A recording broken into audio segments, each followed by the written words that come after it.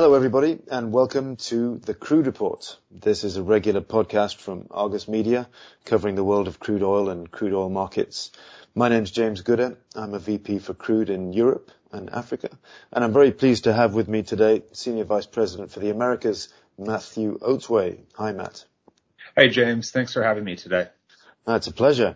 I'm glad you're with us because I wanted to talk about the way benchmarking is playing out both sides of the Atlantic in the lead up to what is always a crunch point in these discussions, which is what used to be called IP Week, International Petroleum Week. That's next week in London. It's now called International Energy Week, moving with the times. But we're going to be addressing a lot of this in our forum. I'll give you some details of that later. But first of all, Matt, there's been a lot of talk in the market, especially over the past year, about the rising importance of the U.S.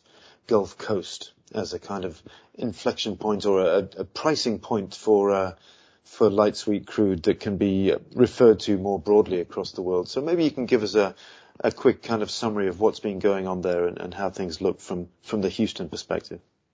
Yeah, indeed, James. Just 14 years after the U.S. export ban was lifted, the U.S. crude producers have taken a really important role in the global markets. The U.S. is now the largest oil producer in the world. It's one of its largest exporters, and it boasts a really fantastic, transparent, vibrant spot market at the Gulf Coast that has consistently high liquidity, very clear quality specifications, broad diversity of participation, and a very large and vibrant financial market that makes these numbers quite hedgeable. And I think it's worth us all remembering that while COVID changed so much in the world, U.S. crude exports, which were once the topic of quite a lot of uncertainty, were really remarkably stable. And with Permian production now set to grow, we now could potentially see much larger or increasing U.S. crude exports. So what that really translates into is just a renewed focus globally on understanding these markets and participating in these markets. And I think a broader acceptance that the U.S. Gulf Coast now represents the marginal barrel in the world, both in terms of pricing and in terms of production and trading volumes. Yeah, it certainly feels like that. And I think, U.S. crude has become a regular part of the diet for refiners here in Europe and in Asia as well.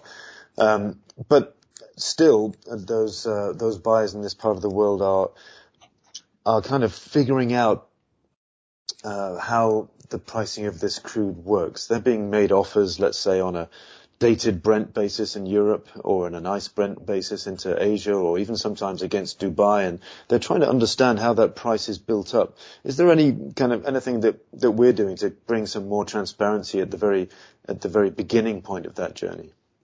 Yeah, of course. I think in the early days of U.S. crude exports, understanding Gulf Coast infrastructure was daunting to people who didn't participate directly in that Gulf Coast market, be it at Houston or at Midland. Really, a lot of that's changed. There's been a ton of infrastructure built out and a much more transparent, more easily understood market. So what we at Argus are doing is we're providing a number of different indexes. WTI Midland, which is the gathering area nearest to Permian production. WTI Houston, which is at the really refining and export center of Houston, where you get a great amount of optionality, and an FOB quote that incorporates cargoes in the U.S. Gulf Coast that are exported. Not to mention a number of delivered quotes that are combining these indexes with freight rates to price the cargo at its ultimate destination. Yeah, that's a lot of transparency all the way down the chain there. And tell me a little bit about the Argus Crude Market Ticker, because this is something I think that some of the financial operators and also some of the refiners, buyers here in Europe and Asia might be interested in as a kind of window into that market. Yeah, of course. As U.S. crude becomes a bigger part of the diet for international refiners, as there becomes more financial interest in participating in these markets, there's been a call for increased transparency. So we've been very, very pleased to work with the industry to provide now hourly marks on bid and offer levels in the market. And this is just one additional way for folks not sitting in Houston, not participating in that daily spot market, to understand the development of these markets throughout the day. And we're quite excited about it, and we've heard some very promising feedback. That's very exciting. And as I understand, that'll be available to anyone that subscribes to our Crude Report. So yet another reason to do that. You've mentioned it briefly. Just tell me a little bit about the cargo market, because it is something we get asked about over here. Obviously, you mentioned we have an FOB quote over there, but I know there are different loading points. What's the situation in the cargo market? Yeah, of course.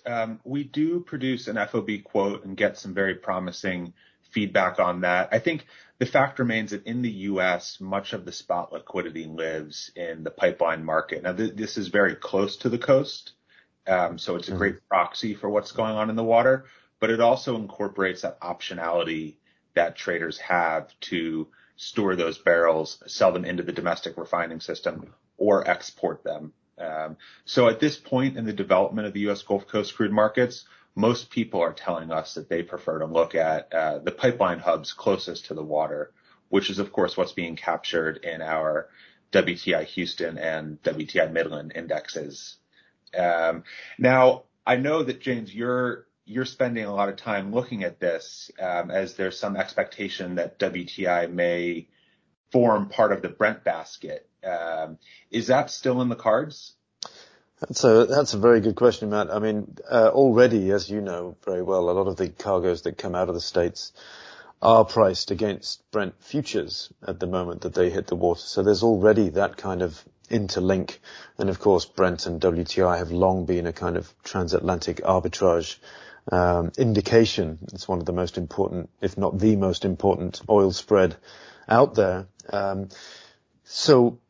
We have had this ongoing discussion with the industry and price reporting agencies and the exchanges over several years, but really heightened over the past year, of how to maintain the liquidity in the Brent baskets. Because, of course, ICE Brent futures is a very liquid contract. It's not quite the volumes of WTI at Cushing, but not far off. It's clearly an important global marker in itself.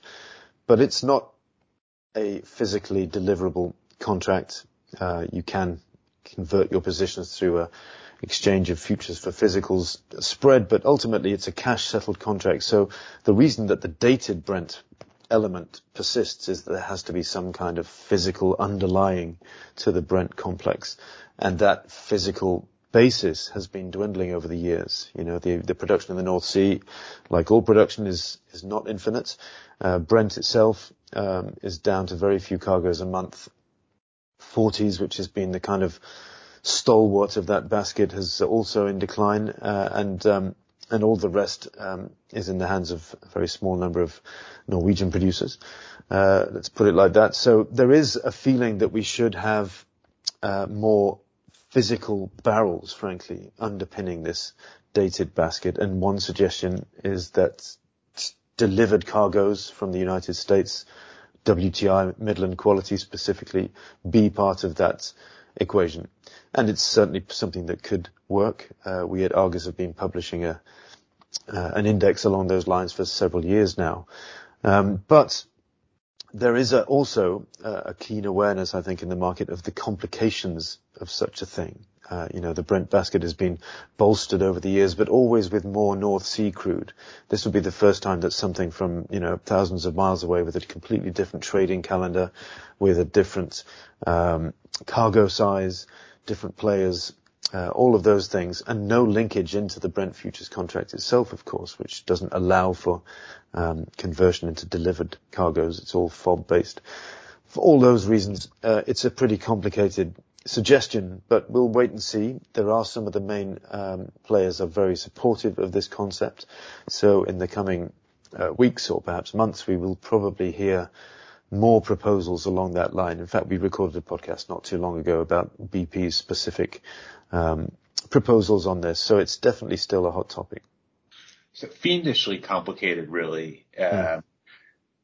For the folks who aren't behind this proposal to incorporate delivered WTI cargoes into the dated Brent index, what are the other options? Are there alternatives out there?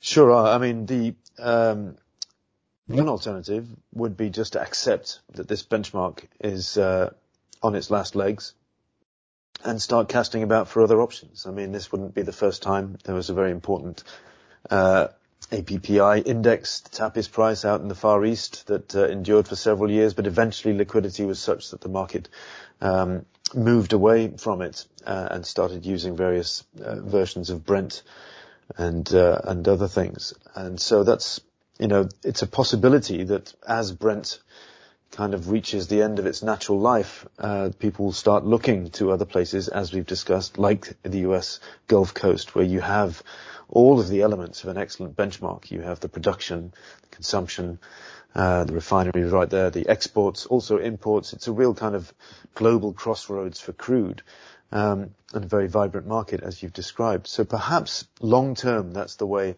this will play out. Shorter term, for those people that don't like the WTI in Brent, or that feel that it may create some kind of circular logic where WTI sets Brent, which in turn is used for pricing exports of WTI, the whole thing could just become ridiculously self-referential. For the people that don't like that or find it too complex, they are suggesting that perhaps other North Sea crudes might fill the gap. I mean, the Brent basket is in decline, as I've said, but there is other crude available, most notably the Johan Sverdrup field, which, though it's heavy and relatively sour, is right here in the North Sea, and it is priced on an FOB basis. It's also very popular in Asia as well as Europe, so it's a truly global crude, just like 40s and like Brent used to be. So in some ways, plugging more North Sea crude into the basket might postpone what we feel is the inevitable, that eventually things will move stateside. Yeah. So one way or another, Brent needs more barrels. Where those come from and how that works, it sounds like it really remains to be seen. Yeah, and there's also the possibility that the market, as again I think we've discussed on this podcast, there's a possibility that the market may fragment. Now, we often hear this story that, you have to have one benchmark for one region. But if you look at reality, that's not actually the way it works. I mean, US crude exports are sometimes done against Brent, sometimes against WTI Houston, sometimes against Midland.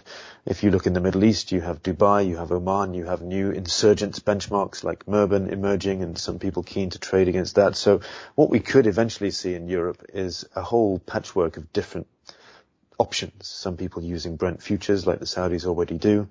Some people using dated with WTI, and others using perhaps a dated with Johan Sverdrup, and Argus publishes all of those options, of course. And of course, we're going to be discussing this all in a lot more detail in the next couple of weeks. Isn't that right, James? That's right. Yeah. Well, hopefully anybody who's listening to this that can make it to London, I realize there are still some restrictions in place for some geographies, but we are going to have a tentative IP week. Starts on the 21st, I think, of February, and on the Tuesday of that week we're going to have our traditional forum. It's going to be at the Biltmore Hotel, and we will put the link to register in the notes of this podcast. So anybody that's keen to come along, do click there and register. We're going to have an in-person event, but we'll also be streaming it online, just as we did last year, so that people around the world that can't make it to Mayfair can be there in spirit. So hope to see a lot of you there.